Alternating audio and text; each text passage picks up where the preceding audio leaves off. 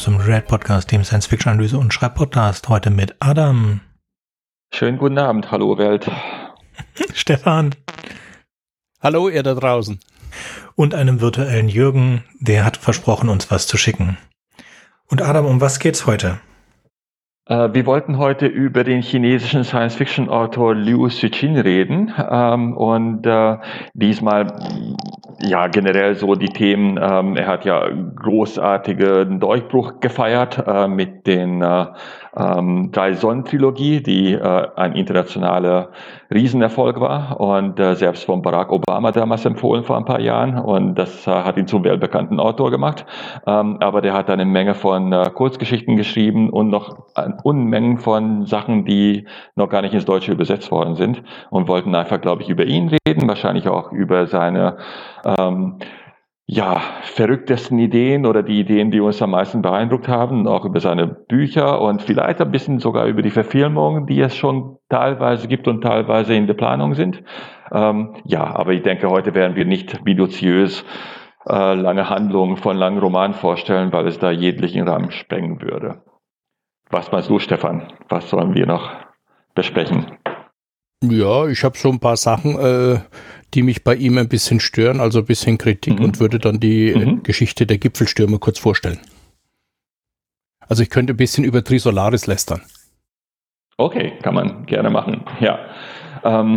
Ich habe noch einen Disclaimer zu machen, weil ich glaube, ich habe vor 8 Jahren vielleicht zum ersten Mal davon gehört. Ich hatte jetzt in eine Suche machen müssen. Ich glaube, im Spiegel habe ich zum ersten Mal darüber gelesen, dass es diesen chinesischen Science-Fiction-Autor gibt. Und das war eine Zeit, damals habe ich gar nicht so viel Science-Fiction gelesen. Und ich dachte, das ist ja total spannend.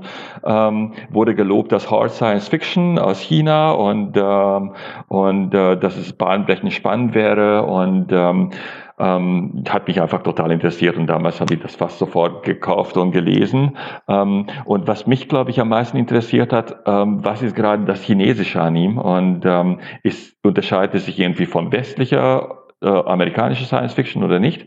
Darüber können wir gerne reden. Ich glaube, da gehen die Meinungen auseinander, ob es jetzt gerade typisch chinesisch sein soll oder nicht, beziehungsweise was soll chinesische Science Fiction überhaupt ausmachen. Und jetzt in Vorbereitung auf diese Aufnahme habe ich mich eines Bekannten besonnen.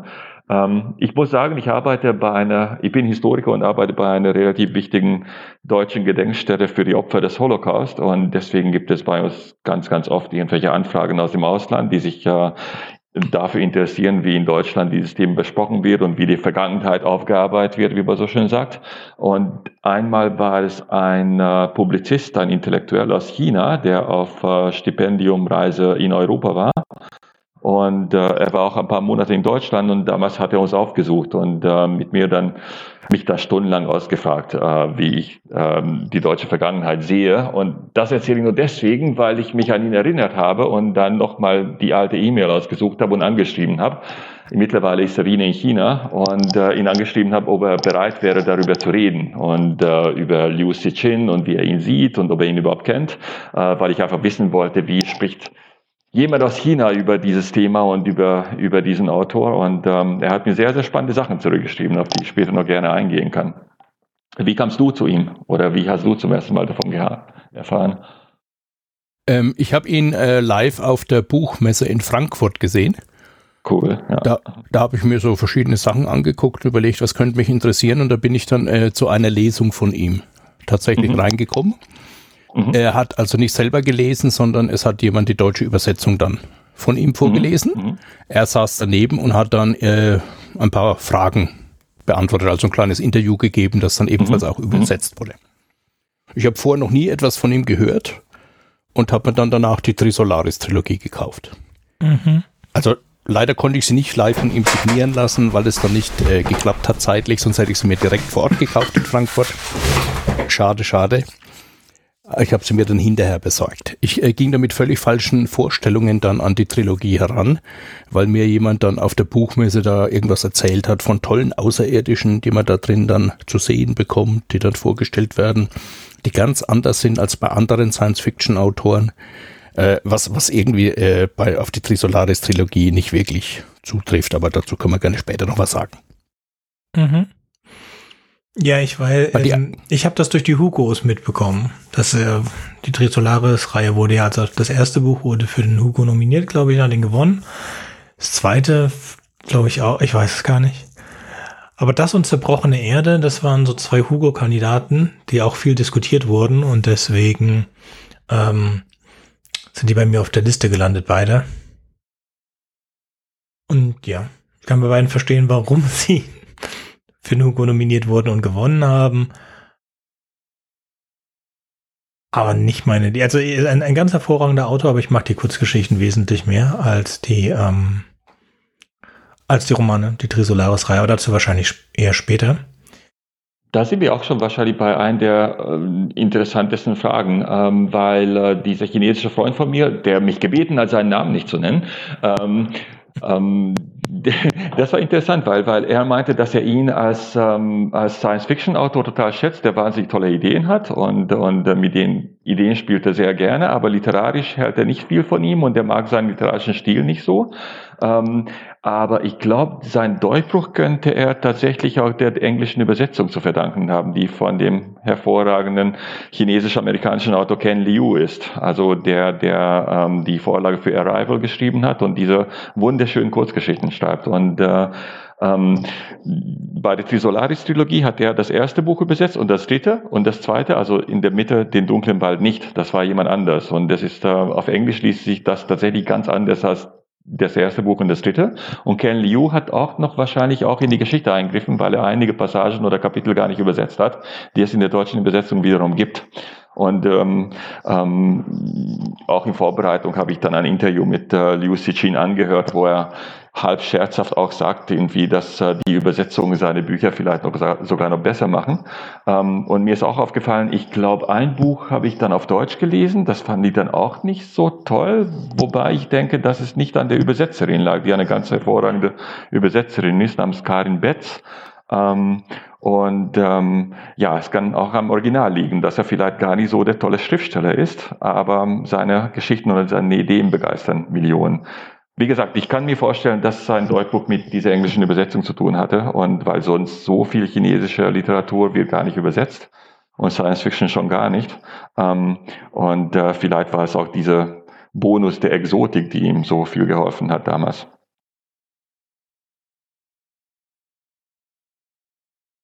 Also es könnte auch an den Ideen liegen, die er so zum ersten Mal in dieser breiten Form so geäußert hat. Ich habe so den Eindruck, dass viele Science-Fiction-Autoren sich von ihm beeinflussen lassen.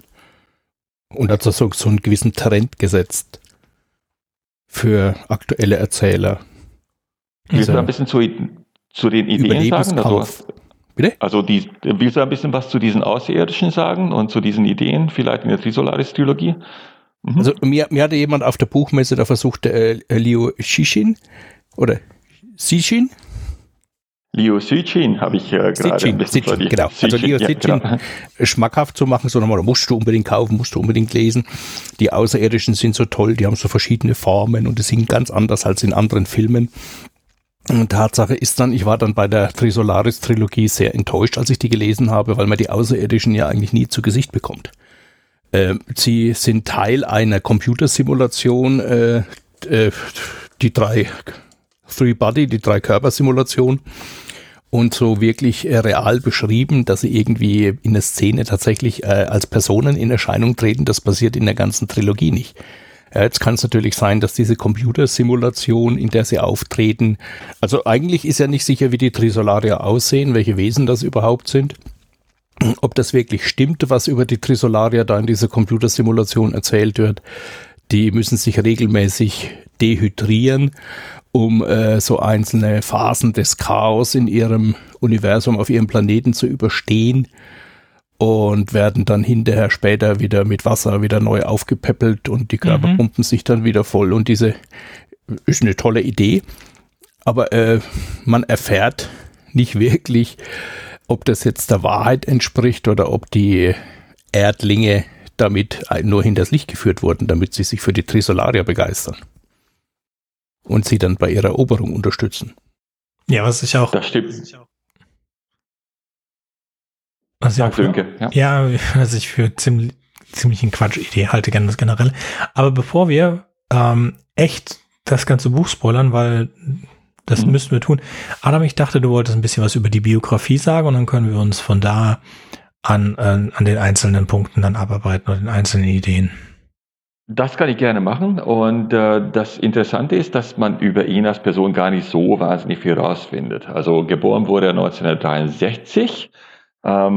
Das ist vielleicht insofern interessant, weil das am Vorabend der Kulturrevolution ist. Also die Kulturrevolution fing dann 1966 an und ging bis Mitte der 70er Jahre, bis Maos Tod. Und das war eine Zeit von sehr radikalen Umwälzungen in China. Und er kam aus einer zentralchinesischen Provinz und scheint ja an nicht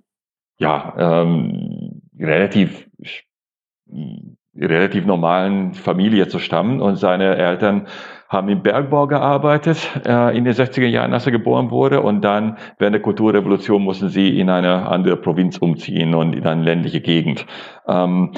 Dann habe ich in einem Interview gehört, dass das erste Mal in Berührung kam mit Science Fiction in seiner Jugend und die gab es damals in China in den 70er Jahren nur in chinesischer Übersetzung und das war vor allem so sowjetische Science Fiction Literatur und ein bisschen Übersetzung von H.G. Wells, also so ganz große Klassiker, die an der Jahrhundertwende rauskamen. Aber das war so seine erste Berührung damit, weil sein Vater ein paar dieser Bücher gelesen hatte und über die Kulturrevolution gerettet hat unter seinem Bett versteckt. Und da diese Bücher dort versteckt waren, fand ich sie ganz besonders spannend. Danach ist er Computeringenieur geworden, also er ist Computertechniker und Computeringenieur und Science-Fiction-Autor und seit den 90er Jahren ist er in China bekannt und immer bekannter. Und das habe ich meinen chinesischen Bekannten gefragt, wie bekannt ist der eigentlich, weil da ich nicht so viele kenne, aber ihn kenne ich seit langen Jahren und der ist ja wirklich international sehr bekannt, ob er ein Superstar ist. Und da meinte er, nö, nicht so wie wir Schauspieler sind oder irgendwelche YouTuber oder ähnliche Riesen-Megastars, aber schon jemand, der sehr bekannt ist unter Leuten, die viel lesen. Und das ist jetzt kein Mensch, der das unbedingt das Rampenlicht sucht, versteckt sich aber auch nicht. Also es lebt nicht im Elfenbeinturm und gibt Interviews, ist aber nicht ständig omnipräsent in den Medien. Aber sehr anerkannt und sehr beliebt. Und das spielt bestimmt auch so ein bisschen Nationalstolz mit, dass er zu ihnen gehört, der so einen großen Durchbruch geschafft hat. Er ist aber nicht alleine. Es gibt auf jeden Fall eine ziemlich lebendige Science-Fiction-Landschaft in China. Da hat er noch ein paar Namen genannt, die allesamt nicht übersetzt worden sind. Also Han Song zum Beispiel soll sehr, sehr beliebt und sehr bekannt sein, aber ich habe geguckt, von ihm ist ins Englische auch nichts übersetzt. Wobei er da im Land mindestens genauso wichtig ist. Ja, das ist ungefähr so viel zu seiner Biografie und er ist jetzt lebt sehr gut davon, dass er diese, wahrscheinlich auch von den Tantiemen der Filme, inzwischen ist Die Wandernde Erde auch 2019 verfilmt worden, gibt's auch auf Netflix, das war eine der teuersten chinesischen Filmproduktionen aller Zeiten, darüber können wir reden, ob es uns gefallen hat oder nicht, mir persönlich überhaupt nicht. Die Trisolaris-Trilogie oder Three-Body Problem wurde jetzt in einer großen chinesischen Produktion als Serie verfilmt und auf Netflix wird jetzt die westliche Serie davon rauskommen. Also es wird parallel eine chinesische und eine westliche Interpretation dieses doch sehr komplizierten Romans geben. So viel zu ihm. Politisch hält er sich eher zurück. Also es ist jetzt von ihm keine Kritik an gegenwärtigen Politik Chinas zu erwarten oder sowas. Reicht das ungefähr an Biografie? Ja, also ich hatte auch Probleme, irgendwas Großartiges über ihn zu finden. Und es ist, also er wird ja als Hard Science Fiction verkauft und ich stimme denen auch überhaupt nicht zu vom Lesen her. Ich muss auch sagen, mir ging es ähnlich wie Stefan. Ich hatte das Hörbuch damals, Trisolaris, den ersten Teil, gehört in ein paar Wochen, die ich in Kanada verbracht habe. Und ich mochte den Anfang, ich mochte die Ideen, habe dann aber gefunden, dass als Story es sehr hin und her wabert. Ja, also es hat sehr, vor allen Dingen ich kann die Figur nicht nachvollziehen. Also die Figuren scheinen nicht notwendigerweise motivationslos, aber ihre Motivation ist schwer nachzuvollziehen. Aber wir haben sehr wunderbare Ideen, schön ausgearbeitete Ideen, die sich aber im Nichts verlaufen. Und dann also ich hatte das Gefühl, oder wenn mich gefragt würde jetzt, wie hat er das geschrieben? Also wir reden hier von einem Discovery Writer, der sich mit dem 3-Körper-Problem beschäftigt hat und der das faszinierend fand und der das erklären wollte und dem seine Kurzgeschichte ein bisschen zu lang geraten war. Und dann haben wir den zweiten Teil, der dunkle Wald. Mit dunklen Wald im Detail, über die Idee können wir dann später reden. Das ist eine Lösung für das Fermi-Paradox, die wir auch in unserer Folge dazu angesprochen haben. Und hat eigentlich auch wieder eine zu lang geratene Kurzgeschichte mit vielen Abschweifungen und hat aber ein perfektes Ende meiner Meinung nach. Und dann kommt dieses dritte Buch, das es überhaupt nicht gebraucht hätte, in dem es dann Ideen gibt über vieldimensionalen Raum und wenigdimensionalen Raum und Lichtgeschwindigkeit und was auch immer. Und da haben wir, es ist nicht wirklich ein Ex Machina oder so, aber diese Außerirdischen, die wir in der Simulation kennengelernt haben und auch versucht haben, verstehen zu lernen, deren Geschichte wir hatten. Und ich glaube, es gibt eine andere Kurzgeschichte von ihm, die heißt, ist das der Gipfelstürmer tatsächlich? Ja, genau, der Gipfelstürmer ist eine ähnliche Kurzgeschichte, wo er eine Zivilisation beschreibt. Und ähnlich beschreibt er hier auch diese Zivilisation der Trisolarier. Und das ist faszinierend und interessant und alles, aber läuft nirgendwo hin. Und dann sind die einfach weg. Ich find's im Gegensatz zu Stefan fast schon komisch. Weil er braucht es ja einfach nicht mehr. Er hat dann was anderes gemacht und so weiter. Da können wir später in mehr Detail eingehen. Aber für mich ist das wirklich ein absoluter Discovery Writer. Der schreibt auch, was er Lust hat. Dem Konventionen am Geschichten erzählen komplett egal sind.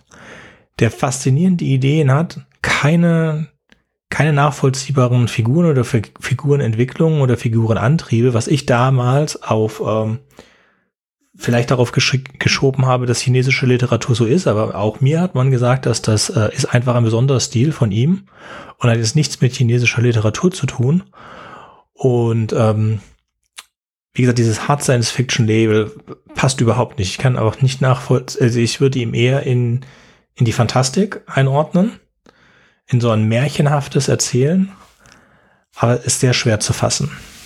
Und er hat auch, wenn ich jetzt richtig nachgeguckt habe, ich habe seit 2010 nichts mehr geschrieben. Also es werden noch einige Sachen von ihm übersetzt, das stimmt, aber es ist nichts Neues mehr dabei. Also er hat so 10, 15 Jahre seines Schaffens hat er was gemacht und dann bricht's ab. Also 2010 hat er einfach aufgehört zu schreiben. Und das muss noch vorher gewesen sein, bevor dann diese ganzen Übersetzungen kamen. Aber müsste man jetzt mal im Detail angucken.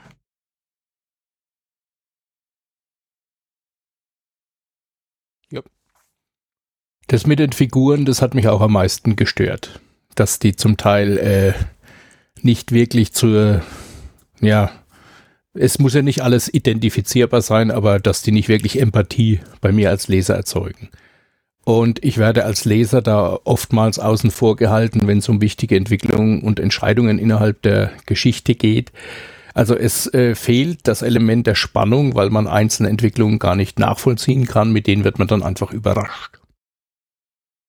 Da passiert einfach dann wieder was Neues und man hat es überhaupt nicht kommen sehen. Und das wurde auch nicht vorher angedeutet. Das kommt dann einfach so holter-die-polter um die Ecke und zack, schlägt die Geschichte einen Haken, ohne dass man da sagt dann, okay, das passt jetzt wunderbar zu dem, was vorher war, das ist toll motiviert und das musste ja so kommen. Und man hat das schon erwartet und darauf hingefiebert, kommt es so oder kommt es nicht so. Also das macht Liu Cixin eigentlich so gut wie gar nicht. Soll ich mal kurz die Geschichte Gipfelstürmer vorstellen? Ich würde noch einen kurzen Zwischenschritt, weil ich auch was dazu sagen möchte. So kann ich mich auch daran erinnern. Also ich habe diese Trilogie gelesen und ich war fasziniert von den Ideen und nicht so sehr mitgenommen von der Geschichte. Und durch das dritte Buch habe mich nur noch gequält in meiner Erinnerung. Die sind ja auch ziemlich lang, die Bücher, also locker 700 oder 800 Seiten lang. Und die Ideen sind wirklich toll, aber sind nicht die Geschichte, die einen zum Lesen animiert hat und nicht die Charaktere. Da stimme ich vollkommen überein und ich kann mich an bestimmte Ideen erinnern und ich hätte jetzt irgendwie große Schwierigkeiten damit, die ganze Geschichte nachzuerzählen, weil es da wirklich ein bisschen meandert und hin und her springt von einer guten Idee zur anderen. Also insofern ja, und das ist eine gute Überleitung zum Gipfelstürmer. Kommen wir dann später nochmal zu Trisolaris zurück oder war es das dann mit Trisolaris? Nee, lass uns direkt nach dem Gipfelstürmer zurückkommen, weil wie gesagt, das Trisolaris, der erste Roman, besteht eigentlich daraus, dass wir eine Beschreibung der Welt haben in dieser virtuellen Welt. So, wenn du jetzt kurz Gipfelstürmer beschreibst, weil das eigentlich auch zwei Geschichten sind. Das sind eine Geschichte, wie eine Kontaktsituation zustande kommt und dann ein Kontakt. Und dann wird eine Geschichte erzählt. Und in Trisolaris haben wir das auch. Aber wenn du kurz den Gipfelstürmer machst, dann können wir da nochmal die Parallelen zu Trisolaris aufmachen und dann vielleicht zu den beiden anderen Büchern auch nochmal kurz kommen. Hallo, ich bin Mirko Stauch von den Arkham Insiders. Ich bin bei Rewrite, weil ich mich den Jungs aufgedrängt habe. Ich habe die irgendwann mal angeschrieben und wollte einfach mitwachen, weil ich von dem Konzept begeistert bin. Ich liebe Podcasts, ich liebe Science Fiction. Ich versuche zu schreiben und da dachte ich, hier bin ich richtig. Ich bin bei einigen Folgen dabei, unter anderem über Ted Chiang und über Philip K. Dick. Wenn ihr mitmachen wollt, wenn ihr Lust habt, auch über Science Fiction und andere Dinge zu sprechen, übers Schreiben, über Fantasy, macht einen Vorschlag. Ihr findet uns auf allen gängigen Podcast-Plattformen und schreibt uns einfach an über Twitter oder die Adresse, die ihr dort findet. Viel Spaß! Ich werde euch jetzt was erzählen über die kleine Novelle mit dem Titel Spiegel, die aus dem Jahre 2004 stammt und damals auch mit dem Galaxy Award ausgezeichnet wurde. Ich habe die erstanden als kleines Büchlein in einer Bahnhofsbuchhandlung. Das ist nämlich als separates gebundenes Werk zu erstehen im Buchhandel. Es ist eine Novelle, die eigentlich nur rund 100 Seiten des Buches umfasst, also die Hälfte der bedruckten Seiten enthalten nicht die eigentliche Erzählung, sondern einen ausführlichen Anhang, wo man dann aber sehr viel lernt über die wissenschaftlichen Hintergründe und auch einiges über die chinesische Kultur. Denn das zeichnet ja Liu Cixin aus, dass seine Geschichten nicht einfach nur Science Fiction sind, sondern auch sehr schöne Gesellschaftsstudie. Und ich habe mir überlegt, dass ich diese Besprechung in 2 Teile gliedere. Ich sage erstmal kurz, worum es geht und dann werde ich daraus auch etwas vorlesen. Danach kommt ein kleiner Break, wo ich dann eine Spoilerwarnung gebe, weil ich dann darüber sprechen werde, wie die Geschichte ausgeht. Wer sich das nicht verderben möchte und das selber lesen möchte, den möchte ich dann raten, diesen Teil zu überspringen. Und schließlich gebe ich dann noch kurz meinen Senf dazu, was ich von diesem Büchlein halte. Also, Besprechung erster Teil. Worum geht's? Ich lese mal kurz den Klappentext vor. China in der nahen Zukunft. Der junge, ehrgeizige Beamte Song Chong stößt auf einen gewaltigen Korruptionsskandal. Doch plötzlich wird er selbst ins Gefängnis geworfen. Dort taucht ein geheimnisvoller Mann mit einem Supercomputer auf, der ebenfalls verfolgt wird, weil er alles weiß. Einfach alles. Wie kann das sein und welche Konsequenzen hat das? Und ein Supercomputer, der einem alles Wissen der Welt ermöglicht, das taucht auch schon in anderen Science-Fiction-Geschichten auf. Sowas nennt man einen Quantencomputer, nämlich einen Computer, der eine so unfassbare Rechenkapazität hätte, so eine Rechenpower, dass er die Welt, in der wir leben, selbst als Simulation laufen lassen könnte. Wir wissen das zum Beispiel von der Wettervorhersage. Wenn man eine Simulation so detailgenau wie möglich macht, dann kann man mit so einer Modellbildung tatsächlich auch Vorhersagen über zukünftige Ereignisse treffen. Und das versucht ja die Meteorologie schon seit geraumer Zeit. Und da möchte ich jetzt einen kurzen Auszug daraus vorlesen. Eine Simulation des gesamten Universums auf atomarer Ebene half ihm der Kommandant auf die Sprünge. Als Bai augenscheinlich immer noch nicht wusste, wo er anfangen sollte, fuhr der Kommandant fort: Junger Mann, ich glaube nicht, dass Ihre Idee machbar ist. Es stimmt, ein Superstring-Computer verfügt über unbegrenzte Kapazität und liefert für eine solche Simulation die notwendige Hardware. Aber haben Sie das Problem des Ausgangsstadiums bedacht? Eine Spiegelsimulation des Universums müsste mit einer bestimmten Ausgangssituation einsetzen. Mit anderen Worten, um ein Modell des Universums auf atomarer Ebene zu erzeugen, müsste man, bevor man die Simulation startet, den Zustand sämtlicher Teilchen im Universum zu einem bestimmten Zeitpunkt im Computer eingeben. Wie soll das gehen? Das geht dann nicht einmal mit dem Ei, das Sie erwähnt haben, vom Universum ganz zu schweigen. Die Zahl der Teilchen, aus denen ein einzelnes Ei besteht, ist um ein Vieltausendfaches höher als die Zahl sämtlicher Eier, die es jemals gegeben hat. Sogar mit einer Bakterie wäre es unmöglich, denn selbst eine Bakterie besteht aus einer gewaltigen Zahl von Teilchen. Aber selbst wenn wir einmal annehmen, sie brächten die schier unvorstellbaren menschlichen und technischen Ressourcen auf, um das Ausgangsstadium eines so kleinen Objekts wie eine Bakterie oder gar ein Ei auf atomarer Ebene in den Computer einzugeben, was wäre dann mit den Randbedingungen, die sie brauchten, damit ihre Simulation läuft? Ich meine zum Beispiel die Außentemperatur, die Luftfeuchtigkeit und so weiter, die notwendig sind, dass das Ei und das Küken schlüpft. Aus diesen Randbedingungen würden auf atomarer Ebene noch einmal unvorstellbare Datenmengen bedeuten, vielleicht sogar größer als das Objekt der Simulation selbst. Sie haben die technischen Probleme mit bemerkenswerter Klarheit dargelegt, sagte Bai mit ehrlicher Anerkennung. Aber Sie haben eines vergessen. Es gibt einen bestimmten Zeitpunkt, an dem das Universum äußerst simpel beschaffen war. Simpler noch als das Ei oder eine Bakterie, ja sogar noch simpler als das simpelste Objekt in unserer heutigen Realität. Zu diesem Zeitpunkt war die Zahl der Teilchen gleich 0 und es besaß weder Größe noch Struktur. Die Singularität des Urknalls, sagte der Kommandant wie aus der Pistole geschossen. Richtig, die Singularität des Urknalls. Ja, und da setzt diese Geschichte an. Es geht eben darum, dass ein Computer erfunden wurde, in den man die Ausgangssituation des Urknalls eingegeben hat und dann in einer Supersimulation hochrechnen lässt, wie sich basierend auf dem Big Bang das Universum entwickelt hat, irgendwann die Erde entstanden ist und dann wurde diese Simulation so oft durchprobiert und so oft durchlaufen gelassen, bis am Ende genau das Modell der Erde herauskam, mit all den möglichen Varianten, die es hätte geben können, die eben unserem real existierenden Planeten entspricht. Und wenn man dieses Modell dann einmal hat, was das für Implikationen bringt, damit setzt sich eben diese Geschichte auseinander. Man kann also zu einem jedweden Zeitpunkt in der Geschichte zurückspringen und kann zum Beispiel, ja, sagen wir, die Ermordung Julius Caesars mit beobachten oder andere historische Ereignisse. Man geht einfach zum anvisierten Zeitpunkt und zoomt rein in das Modell der Erdkugel und kann es sich aus allernächster Nähe anschauen. Sogar auf atomarer Ebene runtergezoomt. Ja, und das erzählt dann diese Geschichte. Und dann kommt natürlich gleich die Folgefrage, was wäre denn, wenn man diese Simulation eben weiter drehen würde, das Rad der Zeit weiter drehen würde bis in die Zukunft? Kann diese Simulation das auch zeigen?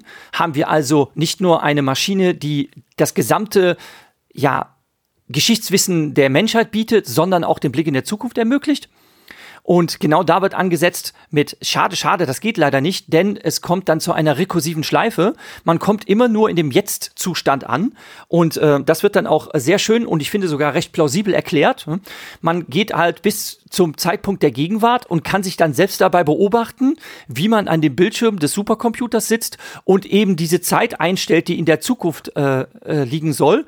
Und dann sieht man auf dem Bildschirm wieder sich selbst, der versucht, einen Zeitpunkt in der Zukunft anzuvisieren und wieder zeigt der Bildschirm in dem Bildschirm einen Bildschirm, der jemanden zeigt, der versucht, einen Zeitpunkt in der Zukunft anzuvisieren und so weiter. Rekursiv setzt sich diese Schleife ins Unendliche fort, wie so diese Feedback-Schleife einer Videokamera, die einen Monitor zeigt, welcher die Videokamera zeigt und so weiter und so weiter. Finde ich auch sehr schlüssig und plausibel, aber da ist die Geschichte noch nicht zu Ende. Es geht dann tatsächlich noch weiter und hier gebe ich einen Spoiler-Alert. Das heißt, wer jetzt den weiteren Verlauf der Geschichte nicht hören will, dem sei geraten, das nächste Kapitelchen des Podcasts zu überspringen. So, für die immer noch dran sind. Ich habe das Problem mit der Endlosschleife gelöst. Sie meinen, der Spiegel kann jetzt die Zukunft simulieren? Bai nickte matt. Aber nur die ferne Zukunft. Gestern Abend ist mir ein völlig neuer Algorithmus eingefallen, mit dem ich die nahe Zukunft vermeide. Auf diese Weise umgebe ich die Störung der Kausalkette, die entstehen könnte, wenn man aus dem Wissen um die Zukunft heraus die Gegenwart verändern würde. Ich lasse den Spiegel nun direkt in die ferne Zukunft springen. Wie fern? 35.000 Jahre weit. Und wie wird die Gesellschaft dann aussehen? Fragte Song vorsichtig. Hat der Spiegel eine Wirkung entfaltet? Bai schüttelte den Kopf. Es wird keinen Spiegel mehr geben und auch keine Gesellschaft. Die menschliche Zivilisation ist untergegangen. Song war sprachlos. Der Bildausschnitt auf dem Monitor zoomte rasant herunter, bis er über einer Stadt mitten in einer Wüste innehielt. Das ist unsere Stadt, wie sie schon seit 2000 Jahren tot ist. Wie konnte es denn nur so weit kommen? Fragte Song bestürzt. Können Sie noch einmal überprüfen? Das habe ich schon getan. Demnach wird die Geschichte nach uns ungefähr so verlaufen. In 5 Jahren wird das Zeitalter des Spiegels anbrechen.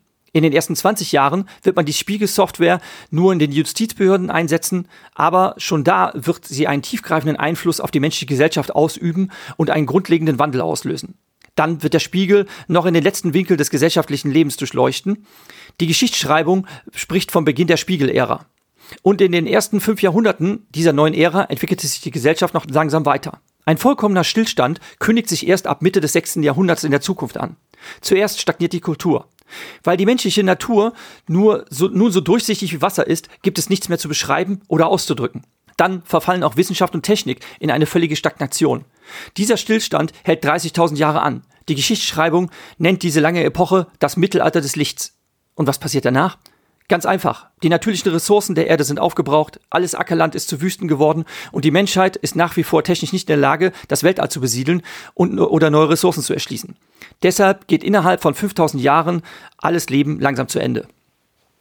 Ja, und das ist die düstere Zukunftsvision, die diese Novelle zeichnet, dass diese unfassbare Errungenschaft, dass man einen Quantencomputer hat, der die Zukunft voraussehen könnte und damit natürlich, wenn man da so weiter drüber nachdenkt, jegliches Verbrechen unmöglich macht, weil man es ja überall nachschauen kann, was denn wo passiert ist, aber auch jegliche Weiterentwicklung zum Stillstand bringt, denn man kann ja in die Zukunft spulen und eben feststellen, dass die Welt halt verdammt ist, denn es wird uns halt nicht gelingen, den Weltraum zu erobern, obwohl wir eigentlich keine andere Chance hätten, als zu versuchen, uns von ihr aufzumachen, denn unsere Ressourcen auf der Erde sind begrenzt. Und das macht diese Geschichte natürlich dann unglaublich niederschmetternd und deprimierend. Die Frage ist diese Zukunft so, weil dieser Quantencomputer das so vorausgesehen hat und wir uns dann einfach in unser Schicksal fügen? Ist es vielleicht ja nur eine Simulation, die eben diesen Ausgang voraussagt und würde man eine andere Simulation gewählt haben, wäre die Zukunft anders? Wir wissen es nicht. Ich finde es auf jeden Fall eine sehr interessante, sehr, sehr lesenswerte Geschichte, die auch recht unterhaltsam ist. Ich habe das Buch damals für einen Zehner erstanden in der Bahnhofsbuchhandlung. Der Preis ist akzeptabel, wenn man bedenkt, dass es ja noch einen umfangreichen Anhang gibt, dass da eine Leseprobe aus der 3-Sonnen-Trilogie ist. Das finde ich jetzt ein bisschen Seitenschinderei, denn es ist deutlich nach der Trisolaris-Reihe erschienen. Das heißt, wer sich dieses Büchlein kauft, dürfte Trisolaris eigentlich schon kennen. Ich kann ja sowieso mehr empfehlen, sich Liu Cixins Kurzgeschichten reinzuziehen. Die sind sowieso viel unterhaltsamer, aber ja, unterhaltsam für jemand, der noch so ein kleines Appetithäppchen dieses Autors haben will, der schon seit über 10 Jahren nichts mehr schreibt. Dafür langt es allemal. Okay. Also der Gipfelstürmer erschien 2006 im Magazin Science Fiction World. Im Original heißt die Erzählung Schan. Ich weiß nicht, ob ich das jetzt richtig ausspreche. Und das heißt so viel wie Berg. Es gab noch eine Kurzgeschichte für jugendliche Leser, die der Autor 2003 geschrieben hat. Die hat er jetzt dann für Erwachsene nochmal neu erweitert. Und das ist also unser Gipfelstürmer. Ich habe ihn in der Übersetzung von Johannes Fiederling gelesen. Es geht hier um den Geologen Feng Fan, der auf der Blue Ocean mitfährt seit 5 Jahren. Und er weigert sich, das Schiff zu verlassen und nimmt auch nie Landurlaub. Und bleibt immer also an Bord, weil er befürchtet, wenn er an Land geht, dann fängt er wieder an, irgendwelche Berge zu erklimmen. Sein Kapitän drängt ihn dazu, ihn darüber aufzuklären, was mit ihm nicht stimmt, warum er das tut, und die beiden unterhalten sich auf Deck. Und während sie das tun, es ist Nacht, entdeckt der Kapitän einen Stern am Himmel, der dort nicht da sein dürfte. Und dieser Stern entpuppt sich dann später als Raumschiff. Also die beiden unterhalten sich über die Probleme von Feng Fan. Er gibt zu, dass er früher Feng Huabai hieß und bei einem Bergunglück auf dem Mount Everest ist er mit 4 Studenten unterwegs gewesen, die dann leider abgestürzt sind. Alle 5 hingen an einem Seil und Feng Fan war der Einzige, der es geschafft hat, sich noch irgendwie am Felsen mit seinem Heimerchen festzuhalten, aber das war dann für die 5 Leute natürlich zu schwer. Und er hat dann die Leine durchgeschnitten und die anderen 5 in den sicheren Tod stürzen lassen. Unglücklicherweise war da auch noch seine große Liebe dabei und er hat auch schwer daran zu tragen und er wird dann von den Medien regelrecht fertig gemacht als Feigling, der andere Leute in den Tod hat stürzen lassen und er selber dann mit dem Leben davon gekommen ist. Er will der Welt das Gegenteil beweisen und steigt auf das Dach seiner Universität, seiner Universitätsbibliothek und will dann herunterspringen, um zu zeigen, dass er den Tod nicht fürchtet, aber sein Tutor hält ihn davon ab. Der neue Stern am Himmel entpuppt sich als Raumschiff, das über dem Äquator schwebt und dessen Gravitationen einen 9 Kilometer hohen Wasserberg anschwellen lassen.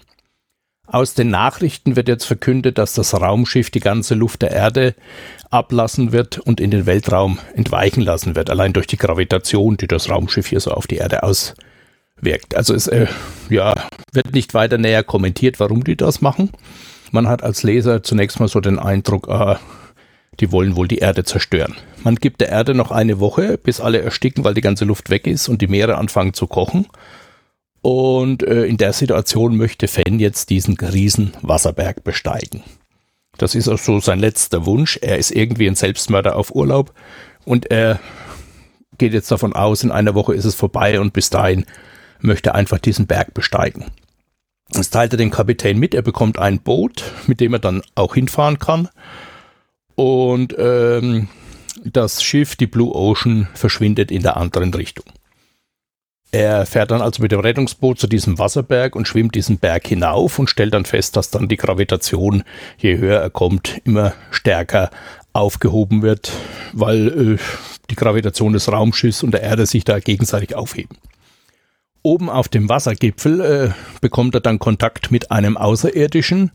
Er sieht zunächst ein riesen Display und hört dann eine Stimme, die sich dann mit ihm auf Chinesisch unterhält.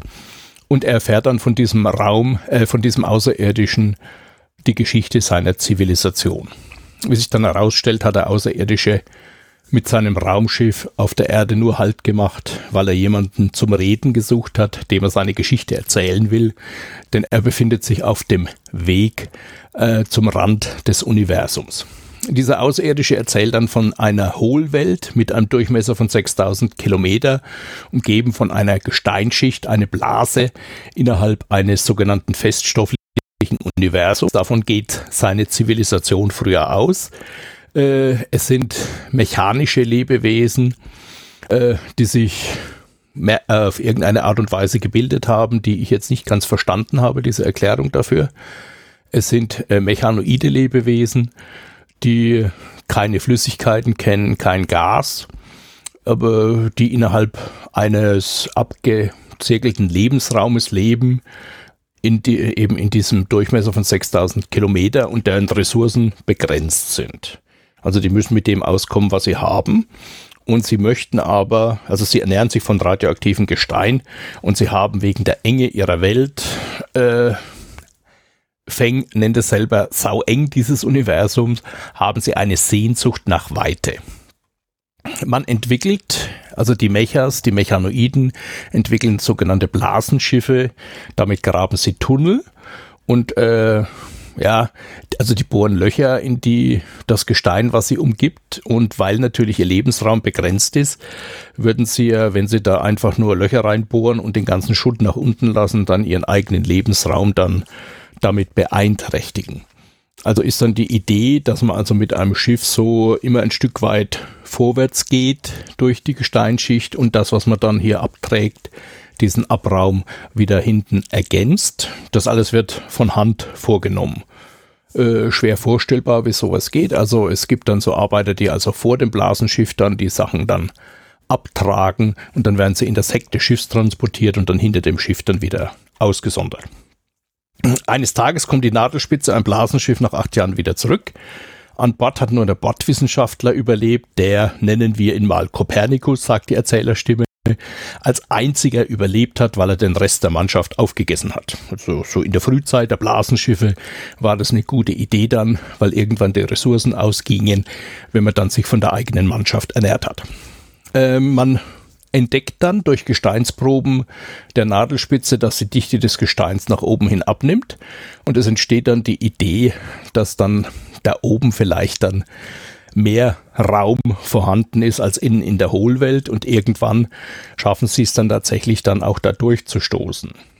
Es gibt dann so noch verschiedene Zwischenphasen, bis es dann klappt, bis sie dann an die Oberfläche ihres Planeten kommen, denn in Wahrheit also leben sie im Inneren eines Planeten, der so groß ist wie die Erde, mit einem Durchmesser von 16.000 Kilometer, aber im Inneren einen Hohlraum von 6.000 Kilometer hat. Es gibt verschiedene Phasen also, bis man dann es endlich schafft, durch diese Gesteinsschicht hier sich hindurchzuarbeiten und auf der anderen Seite wieder herauszukommen. Problem ist, auf der anderen Seite der Gesteinsschicht, die den Hohlraum umgibt, ist ein Ozean, was dann zu Kurzschlüssen bei den Mechas führt, die keine Flüssigkeiten kennen. Sie schaffen es irgendwann damit umzugehen und schicken dann einen Forscher mit einer Rakete durch den Ozean nach oben bis an die Oberfläche. Und der sieht dann zum allerersten Mal auch den Sternenhimmel. Damit ist der offene Raum entdeckt und auch das Gas namens Luft ein großer Durchbruch. Die Außerirdischen wollten, wie gesagt, auf der Erde nur kurz Halt machen und haben sich mit Feng unterhalten, den sie mit diesem Wasserberg herbeigelockt haben. Also sie haben absichtlich einen Wasserberg erzeugt und gehen davon aus, da wo ein Berg ist, da kommt auch jemand vorbei, der den Berg ersteigt. Und mit dem Erstbesten, der den Berg ersteigt, wollten sie sich unterhalten. Und das haben sie jetzt damit getan. Und sie verabschieden sich dann und reisen dann weiter, um herauszufinden, ob das bekannte Universum, das sie jetzt kennen, nicht eine Superblase in einem großen feststofflichen Universum ist. Also so, dass außen herum um das Universum als gigantischer Hohlraum ist vielleicht dann doch wieder ein fester Stoff. Und sie gehen davon aus, dass sie dann also auf 50.000 Jahre unterwegs sind. Das Raumschiff verschwindet, der Wasserberg sackt zusammen, Feng treibt im Ozean und beschließt dann, er möchte weiterleben, um den nächsten Berg noch besteigen zu können.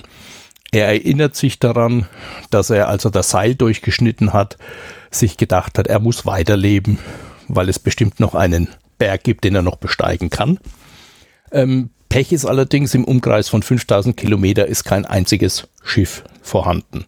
Also so endet dann die Geschichte, die Außerirdischen sind weg, es wird kein Sauerstoff mehr von der Erde entzogen, also die Erde kann weiterleben, das Weltende tritt nicht ein und er schwimmt jetzt allein im Ozean, er hat auch kein Rettungsboot mehr, sondern nur seine Schwimmweste und beschließt dann weiterzuleben.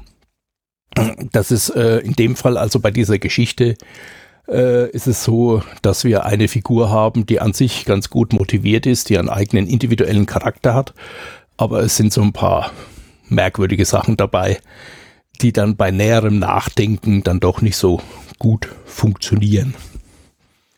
Also wie wahrscheinlich ist es, dass eine außerirdische Zivilisation einen Wasserberg errichtet und dass auf diesen Wasserberg dann ausgerechnet dann ein Mensch hinaufsteigt oder hinaufschwimmt, mit dem sich diese außerirdische Zivilisation dann auch unterhalten kann. Das Ende hätte man ein bisschen motivieren können. Man kann davon ausgehen, dass so ein Ereignis mit diesem Raumschiff, das da über dem Äquator schwebt, vielleicht auch von den Medien beobachtet worden ist, so dass man dann vielleicht auch die Idee hat, wenn dann Feng hier auf diesem Wasserberg sich befindet und sich mit den Außerirdischen unterhält, dass man den vielleicht noch retten könnte hinterher. Aber das wird mit keiner Silbe erwähnt. Also die Geschichte endet einfach damit, dass Feng so Mutterseelen allein im Ozean treibt und beschließt, weiterzuleben. Gut. Ja, aber das ist so halt sein Stil. Das, wie gesagt, sind Ideen, in dem Fall 2, was es für mich auch unheimlich schwierig macht, weil ich hatte das als 2 unterschiedliche Geschichten im Kopf, die zu finden. Das ist aber nicht das Einzige. Also wie gesagt, bei Trisolaris ist eine ähnliche Aufgliederung in 2 Geschichten. Und in anderen Geschichten auch. Ich glaube, das ist die Versorgung der Menschheit. Oder ist jetzt für mich sehr schwierig, die Zusammenfassung zu finden der einzelnen Kurzgeschichten. Und ich habe mir jetzt auch keine gemacht. Ich habe mir nur aufgeschrieben, welche Kurzgeschichten ich besonders gut fand. Es gibt eine andere Kurzgeschichte, beziehungsweise eine ganze Gruppe von Kurzgeschichten über andere Planeten, auf denen es auch Menschen gibt. Und diese Menschen kommen dann zur Erde zurück. Und eine dieser Geschichten wird ein Auftragskiller in Auftrag gegeben, ein paar Leute umzubringen. Und es wird überall Geld verteilt, ja, weil es sind Außerirdische auf dem Weg zur Erde und diese Außerirdischen wollen eigentlich, dass alle Menschen, die werden alle Menschen auf dem Stand leben lassen wie die ärmste Person auf der Welt. Und deswegen ist es ganz wichtig, jetzt alle Leuten mit genügend Geld auszustatten, so dass alle Menschen anständig da durchkommen am Ende. Das ist eine interessante Geschichte. Und dieser Mörder wird halt dazu aufgefordert, die Leute zu töten, die sich kein Geld nehmen wollen, weil sie an kein Geld Interesse haben.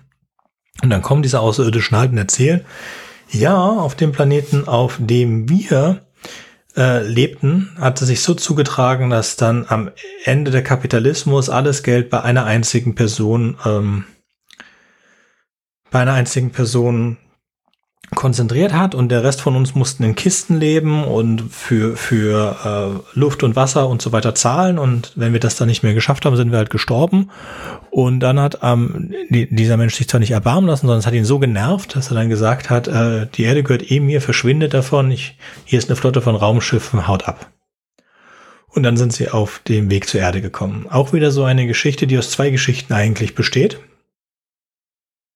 Und wie gesagt, ich habe das Gefühl, das ist so Discovery Writing, aber auf der anderen Seite ist es auch konstruiert, weil er halt immer diese 2 Geschichten, also nicht immer, aber er hat öfter diese 2 Geschichten miteinander verwoben, die eigentlich nichts miteinander zu tun haben, wo eine dieser Rahmenerzählungen ist, die irgendein,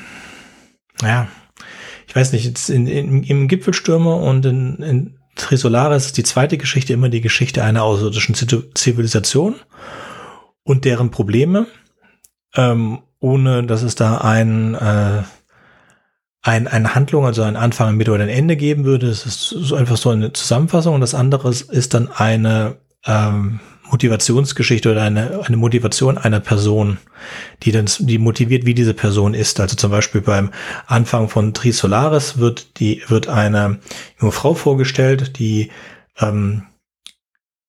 mit den Trisolariern dann im Kontakt kommt, die am Ende der Kulturrevolution aufgewachsen ist, genau wie er. Und deren Lebensmotivation wird durch ein paar sehr drastische Bilder und Szenen gezeigt. Ist aber eigentlich für die Geschichte komplett unnötig. Also jeder Lektor hätte das eigentlich rausgestrichen, weil es der Geschichte überhaupt nichts bringt. Ja, es erklärt nicht wirklich ihre Motivation, beziehungsweise ihre Motivation hätte man anders erklären können, und es hat auch keinen wirklichen Einfluss auf die Geschichte. Zumindest ist es mein Gefühl. Also die Motivation der Leute ist schwer nachvollziehbar. Und dann haben wir die zweite Geschichte, der dunkle Wald, die ich sehr schön finde, wo dann es diese Rahmenhandlung gibt, dass gesagt wird, wir müssen eine Lösung finden für diese also es ist sozusagen in der ersten Geschichte, das 3-Body-Problem stellt unsere außerirdischen Freunde für das Problem, dass sie eigentlich die können das 3-Body-Problem nicht lösen, weil es gibt keine Lösung dafür. Und das bedeutet, dass sie eigentlich keine Möglichkeit haben, auf ihrem Planeten langfristig zu leben. Sie haben es dadurch, dass sie Tardigrader sind, beziehungsweise Bärtierchen, also dass man sie austrocknen kann und dann wiederbeleben, geschafft, lange Zeit da diese Naturkatastrophen zu überleben, aber sie leben halt auf einer Welt, die dauernd zerstört wird. Ja, und in dieser Geschichte, in der Simulation zeigen sie halt, wie sie anhand dieser Zerstörungen sich weiterentwickelt haben, also von Zeitalter zu Zeitalter gegangen sind, und die handelnde Person werden dann immer mit Erfindern und Wissenschaftlern aus der Erde, aus unserer Geschichte verglichen, so dass man ungefähr weiß, wo man sich gerade zeitlich befindet. Und sie haben sehr, sehr viel länger gebraucht als wir, um auf einen technischen Stand zu kommen, den unseren übertrifft. Und dann haben sie halt sich entschieden, sie wollen zu der Erde Und sie brauchen 400 Jahre. Ja, sie sind in der Lage, ihre Raumschiffe auf 1/10 Lichtgeschwindigkeit zu beschleunigen. Das dauert eine Weile. Also erstmal beschleunigt man bis zur Hälfte, dann bremst man wieder ab. Und das heißt, sie brauchen 400 Jahre. Und sie sind jetzt auf der Erde, auf dem Weg zur Erde. Und so lange versuchen sie aber, mit der Erde zu kommunizieren. Und es gibt halt immer noch Teile der Außerirdischen, die nicht wollen, dass man die Menschen vernichtet oder was auch immer. Aber sie suchen halt eine Antwort für dieses Drei-Body-Problem. Und es gibt keine. Und die Menschen werden auch keine liefern. Und es gibt halt Menschen mit sehr viel Selbsthass, die wollen dann diesen Trisolariern helfen, dass die Trisolarier die Erde retten, weil die Menschen ja die Erde zugrunde richten. Ich finde das eine interessante Idee, aber komische Motivation. Ja, sich so selbst ausrotten zu wollen. Würde ich aber vielleicht ein paar Leuten auch zutrauen. Und dann ist ganz lustig, gibt eine Unterhaltung zwischen dem Chef dieser menschenauslöschenden Organisation und den Außerirdischen. Und dann findet er heraus, dass die Außerirdischen nicht in der Lage sind zu lügen, weil sie mit Licht kommunizieren eigentlich. Und es da halt keine Möglichkeit gibt, diese Kommunikation irgendwie zu ändern, so dass sie eigentlich die Gedanken der anderen lesen können und deswegen haben sie nie lügen gelernt. Das kommt so ein bisschen so Ex Machina-mäßig, so als Erklärung, warum eigentlich all diese Geschichten wahr sind. Gut. Und in dem zweiten Buch halt versuchen die Menschen eine Lösung zu finden, wie sie diese Außerirdischen loswerden und entscheiden so ein paar random Leute, denen sie alle Möglichkeiten geben. Achso, ja Gott, ich hatte das ganz vergessen, wie sie möchte einer von euch erklären, wie die Trisolarier das herkriegen, diese Echtzeitkommunikation bekommen zwischen der Erde und Trisolarier? Die arbeiten mit Sophonen, aber das Prinzip habe ich jetzt auch nicht verstanden. Ja, also es ist... Genau, das ist so eine dieser Sachen, die, du hast jetzt sehr, sehr viele Sachen angesprochen, wie zum Beispiel das was einem nach ein paar Monaten oder Jahren der Lesen dieser Geschichten hängen bleibt, sind einzelne Bilder und einzelne Motive, aber nicht unbedingt Charaktere oder nicht unbedingt ganze Geschichten und die zusammenzubringen und in Zusammenhang zu bringen, würde ich auch nicht mehr zusammenkriegen. Für diejenigen, die das noch überhaupt nicht gelesen haben, was ist überhaupt das Three-Body-Problem? Das haben wir noch nicht erwähnt in der Sendung. Das ist so, wenn man 3 Körper hat, also wenn man 2 Körper hat, die aufeinander losgehen und miteinander durch die Gravitation in Berührung kommen, dann kann man das ausrechnen, was dann physikalisch passiert. Wenn man 3 Kugeln hat, ist es nicht mehr möglich. Dann ist es einfach absolut unmöglich rauszubekommen, wie sie aufeinander reagieren werden. Und der Planet von den Trisolariern ist gefangen in so einem System, sehr unstabilen System zwischen 3 Sonnen.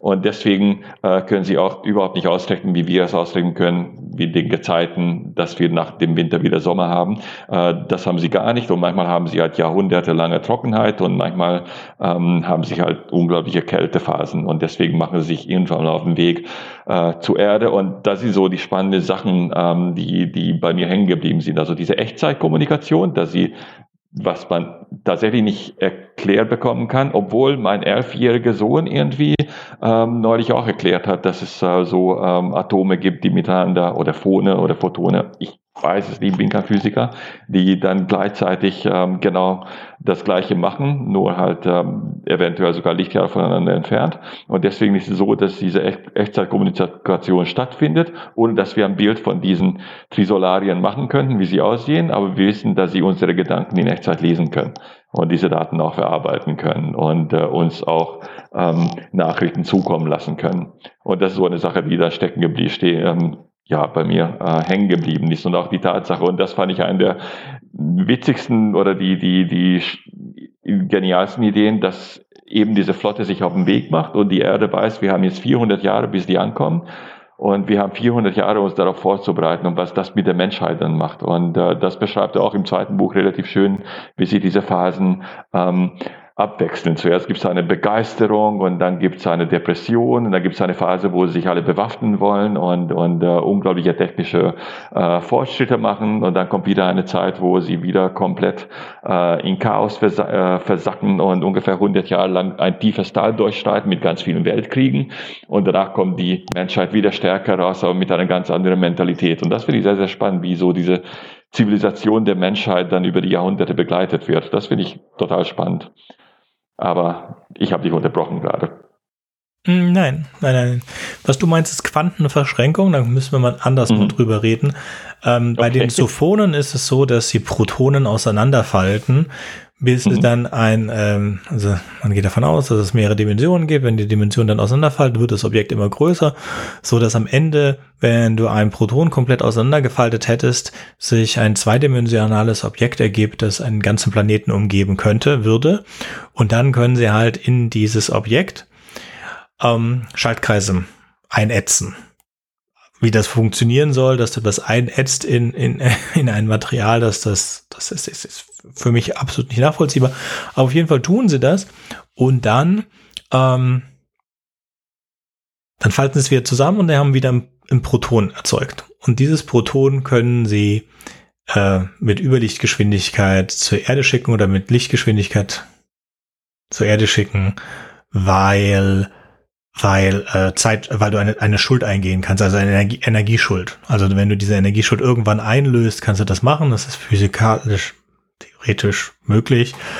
Aber auf jeden Fall ist das fand ich dann die Idee, wo ich mir gesagt habe, ja, bis jetzt bin ich mitgegangen mit realistisch, aber ab jetzt nicht mehr. Und damit können sie halt theoretisch dann durch diese einzelnen Sophonen in das Gehirn eines Menschen und könnten da theoretisch einzelne Energieströme messen. Dafür bräuchtest du aber sehr viele Sophonen und ich glaube, sie haben 4 Sophonen losgeschickt und dann denkst du, nee, geht nicht. Also damit kannst du keine Gehirnströme messen. Aber gut, die Idee ist halt, dass sie das tun können und deswegen gibt es 4 Menschen und diese 4 Menschen sollen sich jeweils eine Lösung ausdenken und dann gibt es halt diese Brecher, das heißt die Trisolarier suchen halt Brecher, Menschen, die diese Menschen dann ihnen sagen sollen, was die Idee ist und ihre Idee dann zerstören sollen oder zeigen, dass ihre Idee nicht hilft, weil die Trisolarier schon vorbereitet sind. Aber das ist auch alles egal, weil die Trisolarier sind ja auch mit Sophonen verbunden und die haben Zeitvorsprung ein bisschen. Und wir wissen ja, dass sich Wissenschaft exponentiell weiterentwickelt. Das heißt, wenn du einmal einen bestimmten wissenschaftlichen Vorsprung erreicht hast und weiterhin darauf deine Energie verwirkst, hast du einen exponentiellen Vorsprung vor den Menschen.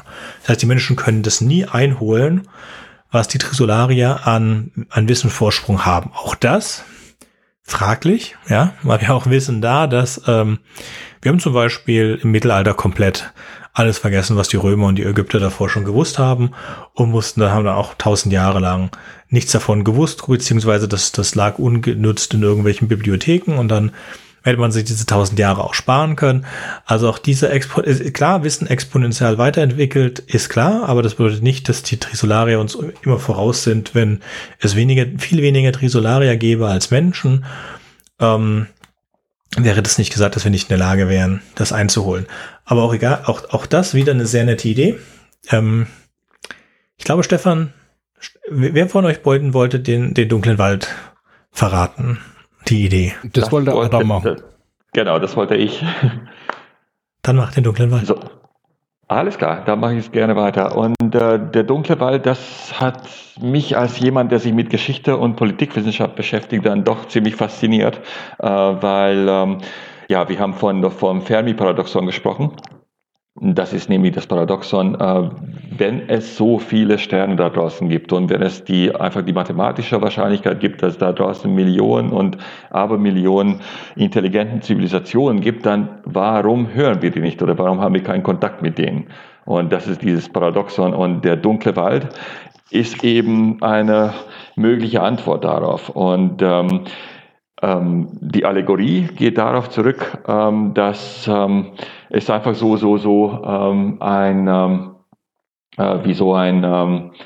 wie so eine Spieltheorie. Das heißt, wenn wir die ganze Zeit Informationen raussenden ins Universum, dann machen wir auf uns bemerkbar und dann können die anderen sehen, dass wir da sind. Und wenn jemand mit uns Kontakt aufnimmt, dann gibt es zwei Möglichkeiten. Also entweder ist eine Zivilisation von sich aus gutmütig oder eben oder aggressiv. Wenn es aggressiv ist, dann versucht es, andere zu erobern und andere Systeme zu erobern und betrachtet alle anderen als Feinde. Wenn es gutmütig ist, versucht es friedlich Kontakt aufzunehmen. Das bedeutet aber, dass wir so weit voneinander entfernt sind und auch wegen der Lichtjahre Entfernung und dieser unglaublichen Entfernungen im Universum können wir gar nicht so in Echtzeit einschätzen, wie die andere ist, wie die andere Zivilisation ist. Also müssen wir davon ausgehen, dass wenn wir Pech haben, die andere Zivilisation eben bösartig ist und uns vernichten will. Deswegen ist es in unserem ureigenen Interesse, zuerst loszuschlagen und die andere Zivilisation möglichst zu vernichten. Denn wenn wir es nicht tun, werden sie uns vernichten. Und deswegen ist es entweder wichtig, dass wir versuchen, alle umzubringen, oder aber ist in unserem ureigenen Interesse, überhaupt keinen Kontakt zu jemandem aufzunehmen. Und deswegen ist es besser, stillzuhalten. Und das könnte erklären, dass andere Zivilisationen, die diese Gedankengänge und vielleicht schon technologisch viel fortschrittlicher sind als wir, es trotzdem sich zurückhalten und eben nicht kommunizieren. Und das wird auch, ich habe ein Zitat ausgesucht, wo die eine Hauptfigur das auch erklärt, und das sind nur ein paar Zeilen, das lese ich mal vor, aber erzählt es dann einer anderen Figur, und das hört sich dann so an. Das Universum ist ein dunkler Wald, in dem jede Zivilisation ein mit einer Waffe bewaffneten Jäger ist. Wie ein Gespenst rutscht er zwischen den Bäumen hindurch, hebt die Äste, die ihm den Weg versperren, leicht an. Er versucht, bei seinen Schritten keinen Lärm zu machen. Er hält sogar den Atem an. Er muss sehr vorsichtig sein, denn der Wald ist voll von anderen Jägern wie ihm. Wenn ein anderes Lebewesen bemerkt, einen anderen Jäger, einen Engel oder einen Dämon, ein hilfloses Baby oder einen lahmen alten Mann, ein schönes Mädchen oder einen schönen jungen Mann, hat er nur eine einzige Wahl, das Feuer zu öffnen und es zu beseitigen. In diesem Wald sind die anderen Menschen die Hölle, eine ewige Bedrohung. Jede Kreatur, die ihre Existenz offenbart, wird sehr schnell ausgelöscht. Hier ist die Kartierung der kosmischen Gesellschaft. Dies ist die Antwort auf das Fermi-Paradoxon. Und das ist deswegen ziemlich verfangen sozusagen, wenn man darüber nachdenkt, weil das auf alle möglichen anderen Situationen angewandt werden könnte, wie zum Beispiel auch auf internationale Politik. Und also das ist unweigerlich, dass man dann tatsächlich darüber nachdenkt, wie ist es denn in der Staatenwelt, unsere Welt. Natürlich können wir miteinander kommunizieren und wir sind dann nicht total fremd, aber trotzdem ist es so, dass zum Beispiel auch große internationale Krisen auch oft dadurch entstehen, dass man einander nicht versteht und einander vorbeiredet oder einfach die andere Seite komplett falsch einschätzt.